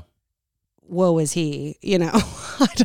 Yeah. We're not playing. No, you listen to because, and the people that don't live on a farm, if your kid doesn't listen to you the first time, that kid could get out and get ran over with the tractor, run into the combine or run into another piece of equipment. You have to listen to me the first time. Yeah. And for parents who do that, that's fine. Whatever you want to do. I don't care. But for me, it's like one and done, you know, or else there's going to be a consequence, and I keep those promises. Yeah. What that consequence is, I don't know. Standing in the corner, probably these days, anyway. But That's about right. it's awful. He hates it. That affects him more than a spanking does. But anyways, so I'm like telling these kids more than once. So my patience is going way down on the way down meter, like patience meter down. She down. You're running She's low. out. Yes. And so as we were leaving, I apologized to the people that were there because one of the kids ended up slapping one of the girls because he wasn't listening to what I had to say. And it was on accident. It was an accident. But if he would have listened to what I said in the first place, like it wouldn't have happened. Mm-hmm. So I apologized to the parents there. And then there was a set of grandparents there. And I said, I'm so sorry. Accidents do happen, but it stresses me out a little bit. I just apologized for the kids' behavior. Right. Because one of the girls got poked in the eye. And she said, oh, don't worry about a thing. They're just kids. They're just having fun. And I'm like, well, that's the polite thing for her to say back. But they're not just kids because they have the capability to listen. They have the capability to listen. But her response to you was a nice thing to say. I mean, would you rather her went and looked? I was about damn time you start controlling your kids. No. I mean, that wouldn't have been very nice. No. But I mean, the kids knew, the kids that were with us they knew that they were kind of not up to par that day. And then that lady knew that I was kind of losing patience. Well, yeah, but I mean, if the kids are if there's babies in the pool, and then the kids that you're in charge of are sitting there making huge waves and stuff like that, it's just called being inconsiderate. Yeah, and I'm not saying that our kids are so. I'm not saying that at all. They're not bad. I'm just saying that this is an instance that just happened that's fresh on my brain. But we used to have a standard. If we went to Grandma's house, if we went to my Aunt Sally's house, if we went to my Uncle Malvern's or anybody's home, there was the same exact standard. Yes. There wasn't, you can jump on the bed here at my house, but you can't do that at home. Right. Right. You didn't jump on the bed anywhere. Yeah. Or you didn't put your hands. climb over the back of the couch. Yes. You didn't put your hands on the wall at home, and you don't go to somebody else's house and put your hands on the wall there. Right. No, exactly. I mean, exactly. Because somebody's got to paint that. It's just part of being considerate of other people and other people's stuff. Mm-hmm. Yeah, it's common courtesy. Speaking of being considerate, something that, like, the older I get, the less my patience gas tank is getting low on, is if I'm trying to talk to somebody and they don't look at me and they just keep looking at their phone, unless they're looking something up for me. But if we're just in the midst of company and, just... I'm wanting to say something to them, and I start talking, and they just keep looking at their phone. Mm-hmm. I'm just like... I'm with you there. Like, that is just... I don't do that. As a matter of fact, like, generally speaking, if I'm with somebody, if we have a guest over or we are the guest somewhere, I try to make it a point not to look at my phone. Right. Same. Same here. Yep. And then it makes it hard for, like, experiences like this weekend. I didn't get a whole lot of pictures because I was enjoying the time and being in the moment. Right. Because then you're distracted. Yep. Exactly. Mm-hmm. Exactly. And usually, I mean, you and I, as a husband and wife, and in our home, like, we are like, "What are you looking at? What are you doing? I need to talk to you." Well, that's every time I pick my phone up. What are you smiling about? Because I always I want to smile too. No, I promise you, what me and Tony and Cody are talking about, you don't want to see. Oh, weird. That sounded weird. Just being guys. Oh. Locker room talk, Oh, geez. Okay. We don't do that very often. Okay. It's pretty funny. Yeah. You guys have some good stories. Oh, yeah. Yeah. And some fun inside jokes and things. Oh, yeah. But moving on in this story, though, regarding cell phones in classrooms, you have a facet of people that want their kid to be able to have a phone in the classroom in case an emergency happens. Mm-hmm. Well, the people that was researching this said that's even a bad idea, and this is why. Those opposed to smartphones in class point out how many students now have school-assigned computers they can use for research and collaboration on assignments, and some argue that having phones in the class might make students less safe during an emergency. One of the nation's leading experts on school safety said that in the case of an active shooter on campus, students with phones in classrooms can add to the peril of those in the building.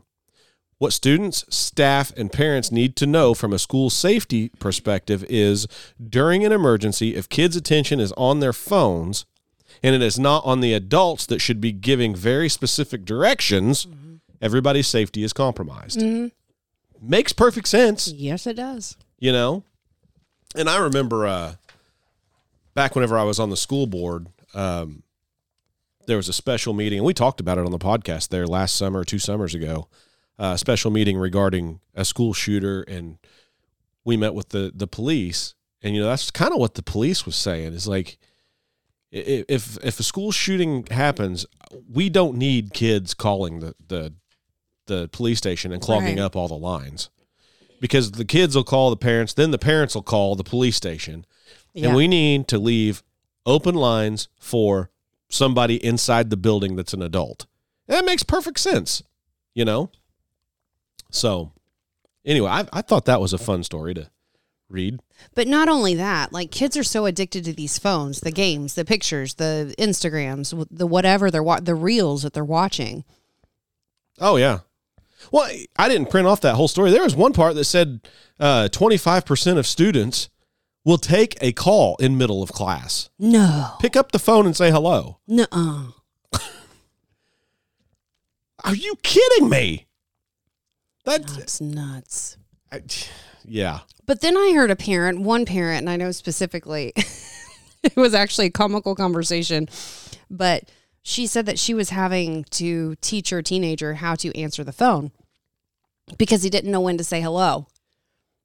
And it was like he was saying hello before he was supposed to, or, he was dialing mom, and mom would say hello, but she's like, as I'm saying hello, he's saying hello. And it makes no sense what he's doing.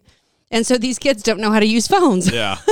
They've never had to pick up a landline phone, dial out a number, and wait for somebody to answer. 9 times out of 10, that's not the way they speak anymore. It's all text. I know. Isn't that crazy? And see, that's another bad thing about phones, is it takes the personal interaction out of everything. Yes, it does. There is something to be said about 2 people that can sit in the same room without the distraction of a phone and look back and forth at each other and carry on a conversation. Absolutely. Because, that's what the world in your day-to-day life comes down to.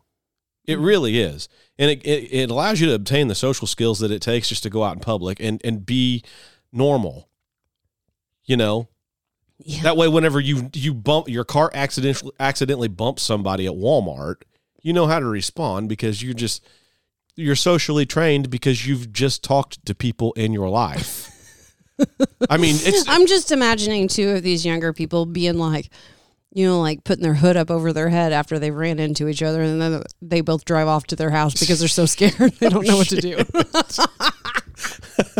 Well, I'm picturing these 25 years from now, these 2, at this point, they might be 35 years old, 45 years old, bumping into each other, bumping their carts at Walmart, and they don't know how to talk to each other because they're just not used to talking, period. What do? I bumped into your cart. What's your phone number? I'll text you. And that way they can say, I'm sorry. It's more like, what's your Snapchat handle? Yeah. And then I'll get a hold of you that way. Yeah. Even though that makes 0 sense to adults, I guess. I realize that's kind of far-fetched, but as far away from just person-to-person interaction anymore. And then they're going to marry, and then they're going to procreate. And then they're not going to know how to, if they haven't already, Like my youngest sister, she's 21. She'll be 22 soon. Yeah. Or maybe she'll be 23. I need to go back and do the math. Anyway, she grew up with smartphones. Yeah. Mom and dad were pretty strict about when she could use them. And then they went through her stuff, her social media. And that was before social media was super, just engulfed everything. But anyway, so now she's married a guy her age. And it's kind of like, I can't imagine. Because you've got the dating and you didn't have the texting back then. Mm-hmm. And you've got, and they've grown up with just texting or, Snapchatting or, it's just weird. It's just kind of hard to think about. Well, I think about whenever I grew up. Mm-hmm. If let's just say Puppy Love had a girlfriend and I wanted to talk to my girlfriend whenever I'm at home, you get on the landline and you call the house and pray that dad doesn't pick up and you have to ask for her. You pray that she just picks up. Yes. But the thing that does is whenever I was on the phone at my house, my mom and dad knew I was on the phone and they knew who I was talking to. Mm-hmm. And there is nothing wrong with a parent knowing who your kid's talking to. Absolutely. Nowadays, that doesn't happen. I mean, in this article, it said the average age right now of a kid is 11 when they get their smartphone. That's the average age. Oh, geez. Now, granted, there's some older and there's some younger, but that's the average age. That is too young to just have the ability to see everything that's out there on the internet, and you're just asking for trouble, I think. And I don't care. There's not a damn 11-year-old on the face of this earth that needs to be texting his girlfriend about anything ever. No. Or Snapchatting them. Or even worse. Mm-hmm. But I don't know. But you got to think, like, it's got to be some sort of plan. You know, don't you think? It's got to be in some sort of weird, wicked, evil plan that somebody's... Oh, so you think there's a conspiracy behind this? I don't know that it's a conspiracy. I think it's fact. I just don't know what it is. Who's behind it? I don't know. The people. Them. I think it's... I personally, and maybe I'm naive and you accuse me of it a lot, I think it's an unintended consequence of something that was supposed to be cool and fun. That's what I kind of think. Like Snapchat. And I don't know the people that invented it, but I would kind of think, oh, this is kind of fun. You know, you send a picture and it just goes away. And you can just do that as many times as you want. But yeah, it doesn't take very long. Immediately, I knew that it was not a good thing. Like, immediately I knew that people used it for bad. Oh, whether that be all the time now. Whether that be like a, like a married person talking to somebody who they're not married to, or whether that be kids or people dating. Those pictures don't go away; they go somewhere. Yeah. So immediately, before I even downloaded the app, I knew. Oh yeah, they don't go away. So I've told Cohen many times that's because that's primarily the way that he talks to people, I believe, or at least that's the way he used to only talk to people. I've told him over and over, you never ever put something on that Snapchat that you wouldn't approve of me seeing or the police seeing. Because if we really want it, we can get it. That's true. I mean, you think they're gone. All Snapchat does is just makes it harder for us to retrieve them, but we can do it. You don't believe me? Ask the Murdaugh guy. Yeah. You know? Yeah. Snapchat's what hung him out to dry. I mean, that was the concrete evidence that put him at the crime. Mm-hmm. So. I think he gets a new trial. Yeah, I heard that. Yeah. I didn't read into it very much, though. But hey, have you listened to yesterday's podcast with me and Nick, right? I did. Did you hear me bumbling through that missing gentleman that's up there? And have you heard anything about this besides whenever I just said it? When you first started talking about it, like at home, I looked at it and looked at, the people. I followed a little bit of it. He's still missing, I assume. Yeah. And it looks, I mean, of course you don't know what the cops all know that they haven't put out there, but it seems like it's pretty cold. Oh no. And I realize it's only a month later, but it seems like it's just getting cold because I haven't read anything. If you were gone for an entire month without me knowing where your body is, that would be a long time. That'd be the eternity. I can't imagine what that poor Sarah Schultz is dealing with. I feel so bad for her. But I did a little more reading about it because I told you last night I was probably going to murder the story. And actually, I wasn't too far off on the stuff I told you. But some of the stuff that I printed off, just so you guys get it, and I kind of put down a timeline a little bit for you. It says, last month, 53-year-old Wall Lake truck driver and father of twin 10-year-old boys. And here we are coming up on Christmas. Not that there's ever a good time of year to lose your dad, but disappeared under mysterious circumstances. His red Peterbilt semi. See, I was even right about that. Red Peterbilt semi with white stripes was found at the afternoon of November 21st, parked in middle of the northbound lane of County Road N14, not far from where it intersects D15 in northeastern Sac County, Iowa. The trailer he rents was loaded with pigs, but David was nowhere to be found on that stretch of paved roadway, which is flanked by cornfields. A number of farms are visible from all directions, along with wind turbines several miles off to the east. On December 9th, the sheriff of Sac County, McClure, released a detailed account of David's last hours before he disappeared. He noted that David was not the David Schultz who had a one-way flight booked from Minneapolis to Phoenix late in the afternoon on November 21st. I guess they're doing their due diligence. Find this David Schultz guy is on an airplane, one-way ticket. You know, like, well, he's just trying to escape life. Right. Wrong David Schultz. So, and then they also used his phone and figured out that he had not legally gone through a U.S. border crossing. Investigators learned David had picked up his load, but he had been late to arrive. His truck was the last loaded that evening. He left about 10:50 p.m. from the hog farm where he picked up the baby pigs. A Sac County, Iowa secondary roads employee called David's truck in at 3:04 p.m. on November 21st after it was discovered parked on the traveled portion of the road at the intersection of D15. So he picked up the pigs at 10:50 p.m. the night before. Finally, his truck was called in like, hey, there's a semi in the middle of the northbound lane of D15 at 3:04. The next day. That's a long time. That's a long time. But I thought about that because I think I read that part of it. Mm-hmm. If a semi is sitting in a truck, the semi takes precedence over the road, right? I'm just saying that's kind of how it's kind of how it is to just regular car drivers. All right.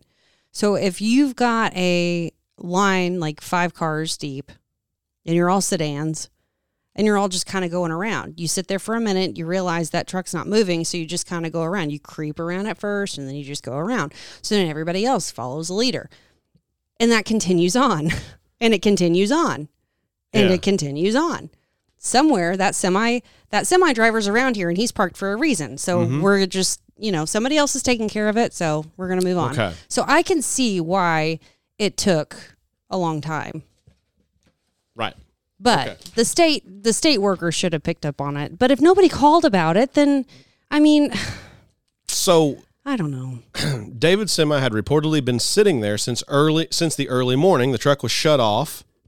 The lights were off. And the key was in the ignition. Somebody moved that truck there. Deputies found David's wallet and cell phone inside. The sheriff said a towel, cell phone charger, and pocket knife were found in his coat, on the opposite side of the road. Okay. Sarah, her husband, David's husband, said that he throws his wallet on the dash rather than keeping it in his pocket. David's wife, Sarah. Yeah. Okay. Said that he throws his wallet on the dash rather than keeping it in his pocket, which would be bad for his back. She said law enforcement office showed her the wallet, which contained David's driver's license. She said it held at least $2,000 cash. Jeez. And from what she could tell, nothing was missing from it. Okay. It still had the $2,000 in it. She said he starts off the week with about $2,000. You want to have it for emergencies. He doesn't use credit cards. Okay. Okay, so now it makes sense the wallet might have been in the truck on the dashboard. Okay. Okay? I'm piecing this together for you guys. So, picks up the pigs at 10:50 p.m. It's somebody finally turned in the truck at 3:04 p.m. They know that he stopped at a truck stop at 11:15 p.m. after he picked the pigs up. They have him on camera somewhere close to Fort Dodge, Iowa. Then they followed his cell phone down the route that he would be traveling to go to where he's dropping these pigs off. Mm-hmm. Now, I did a little bit of my own research before I even came up here, and the place that I think he was supposed to drop the pigs off, if I'm not mistaken, was in Sac City, which is really, really close to where the truck was found, but the truck was found north of Sac City, and he should, according to what I've seen on he shouldn't have been going north of Sac City. He would have been coming into Sac City from the east on Route 20, in which case he would have had to have turned south, not north. So that was weird. Like if Sac City and this Weinman's hog place or whatever, Weichman hog buying station, if that's the one he was going to, because there's one there.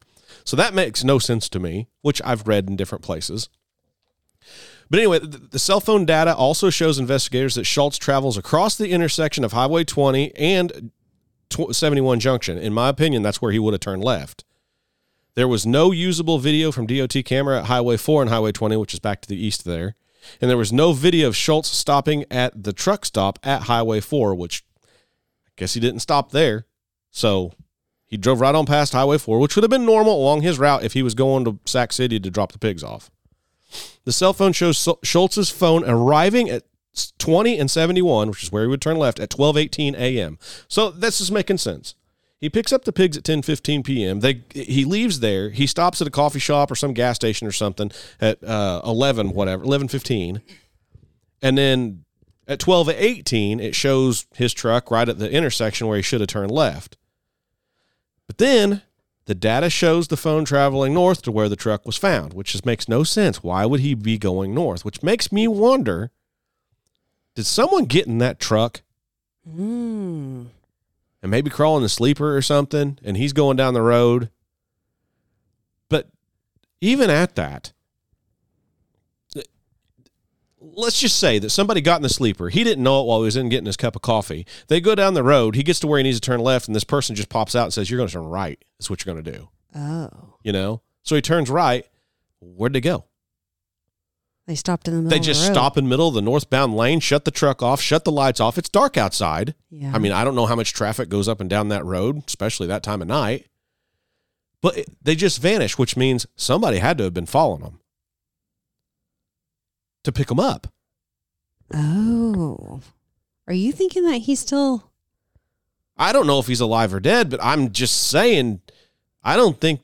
there had to be more than one person involved in this. Because, I mean, if it was just one person and he said, okay, turn right, and then they go north just a little bit and says, all right, shut your truck off and everything. Mm-hmm.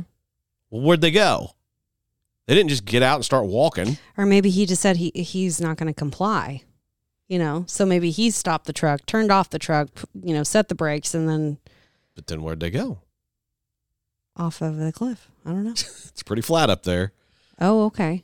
I mean, so, and it's not funny. I'm just saying. It's pretty flat. Yeah. So, David's wife said, an acquaintance of hers said that he nearly hit that parked truck at 5:30 in the morning on his way to work. Because I guess if it's sitting out there in the middle of the road, no flashers on, no nothing. Yeah. You just drive up at 55 mile an hour or whatever, it just sneaks up on you. So, especially if you're playing your dumb phone. Right. Right.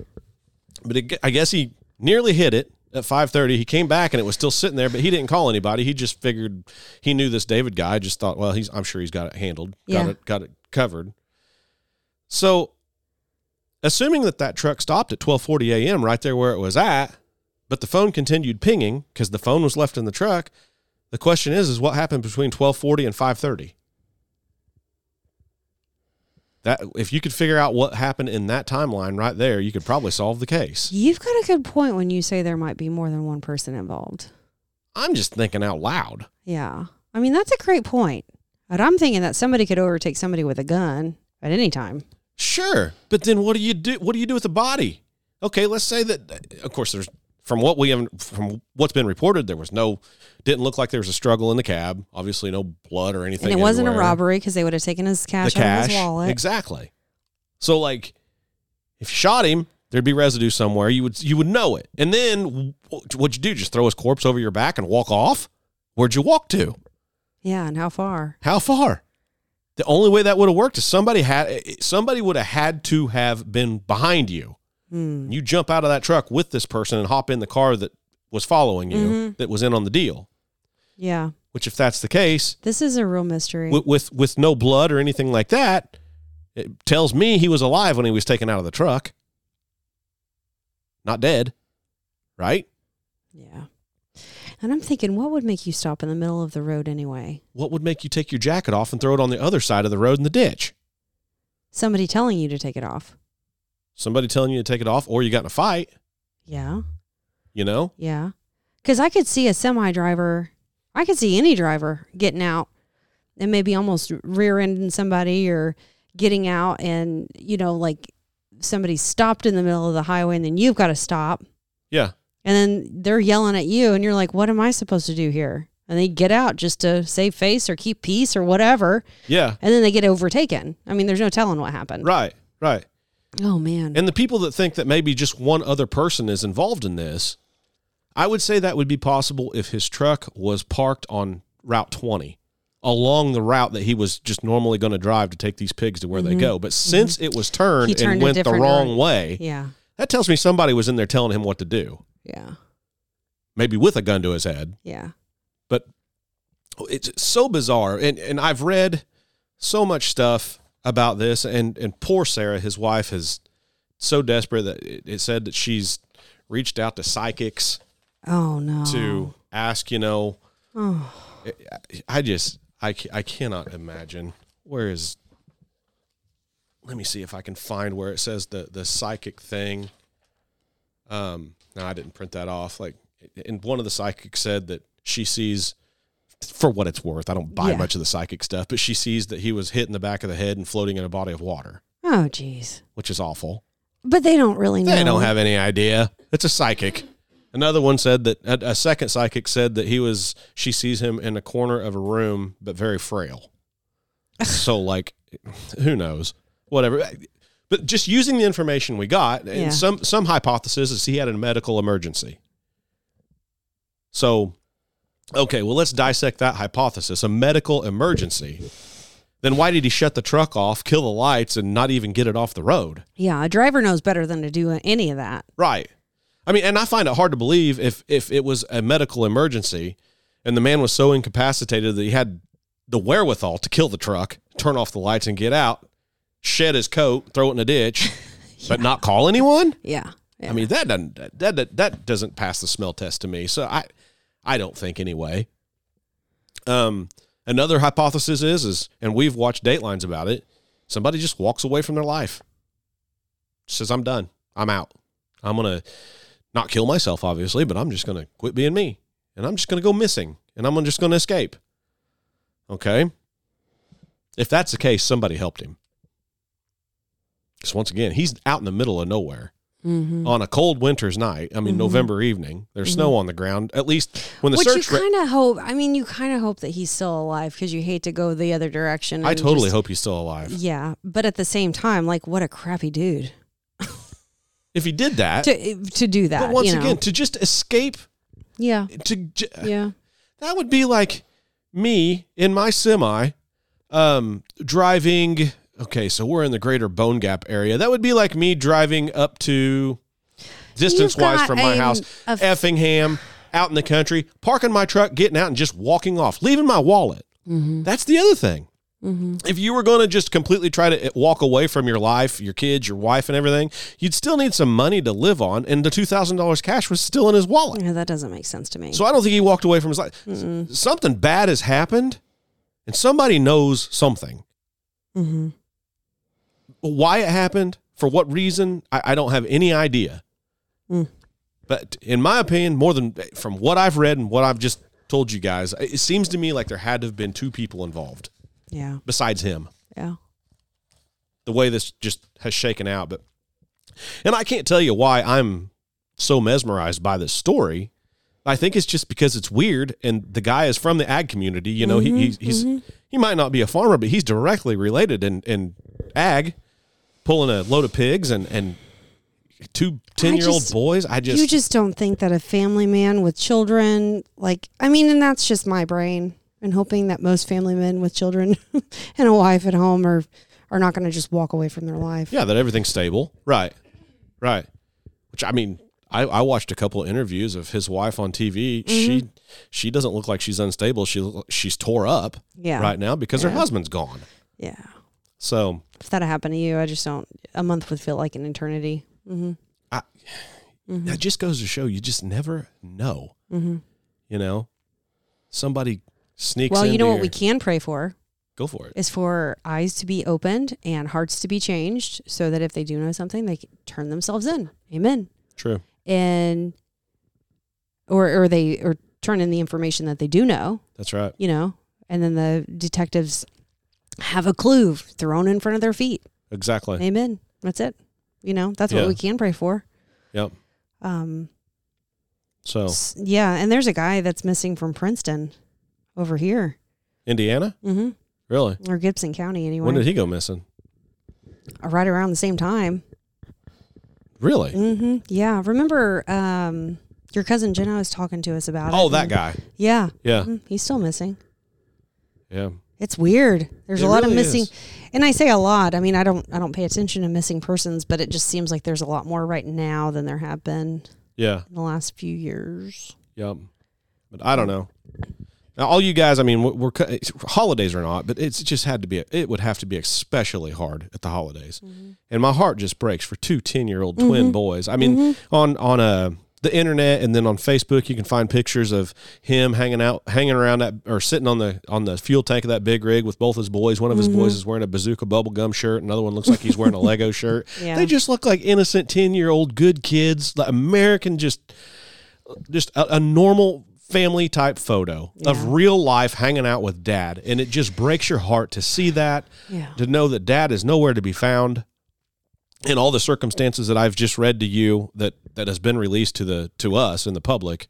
And like I said last night before Nick came on, if anybody has any information, or if I'm wrong about any of this stuff, bushelsandbarrels1@gmail.com, because I want to correct it if I'm wrong. Yeah. I sure don't want to put out bad information. You just never know who might be hearing it. Mm-hmm. And I mean, I seriously doubt anybody that listens to this program would know anything directly of what actually did happen. It could help solve the case. But what if? You just never know. Yeah, true. You know, that's the other thing. Like, okay, so they think this truck was parked there at 1240, and then this Sarah's friend almost hit it at 5:30 and had to drive around it. Was there no one else on that road between 1240 and 540 who saw that and then has not come forward and said, no, it was sitting there. That was weird. We all saw it. Or maybe it's out of their, initial search, because it only makes the news to your people, in your own echo chamber. Yeah, but this is a pretty much national story now. I mean, Newsweek has picked this story up. I read. Oh, okay. I mean, it's a national story. It's not just local anymore. It was local during Thanksgiving. But anyway, if any of you guys know, bushelsandbarrels1@gmail.com. Yeah. Jess checks that about every day. So if you send something, we'll see it pretty quick. Yeah. I don't respond very often, but I mean, I will. Right. So anyway, well, I think that's pretty good for this one. What do you think? Yeah. Welcome back. Yeah. Does it feel good? It does. Do you feel like you're back in the saddle? Yeah, I do. I feel, I do. I feel a little bit rested. I never wanted this thing to turn into a job. I know. And as busy as what we were through fall harvest and stuff, you felt obligated. It would have been a job. And I just do this for the fun of it. Yeah. And it is great fun and hanging out with all you guys. It's great fun. And I don't want to lose that part of it. So anyway. Good. So since harvest time, Olin has been addicted to Top Gun. Oh my gosh. Top Gun Maverick and Top Gun Original. And it is hilarious, and it's also like the only adult movie he's allowed to watch. So, and both of those movies, so we do have 2 of them now, because he does fast forward when they're talking. He does. He knows how to use the remote, and he fast forwards through the talking, and he only lights like whenever they're flying. They're actually jetting. Yeah, that's what he calls it, jetting. So Cohen, whenever he was a kid, he had all these planes, airplanes, and jets, and he just flies them around the house, and he's running every day. The sound effects and everything. So he is doing nothing but jetting. And every time we get home from school and stuff, Mom, do I have enough time to go jetting today? I'm like, yeah, you got plenty of time, bud. Jetting. You just go jet. So if you need to. So then for the next 2 hours, here's all you hear.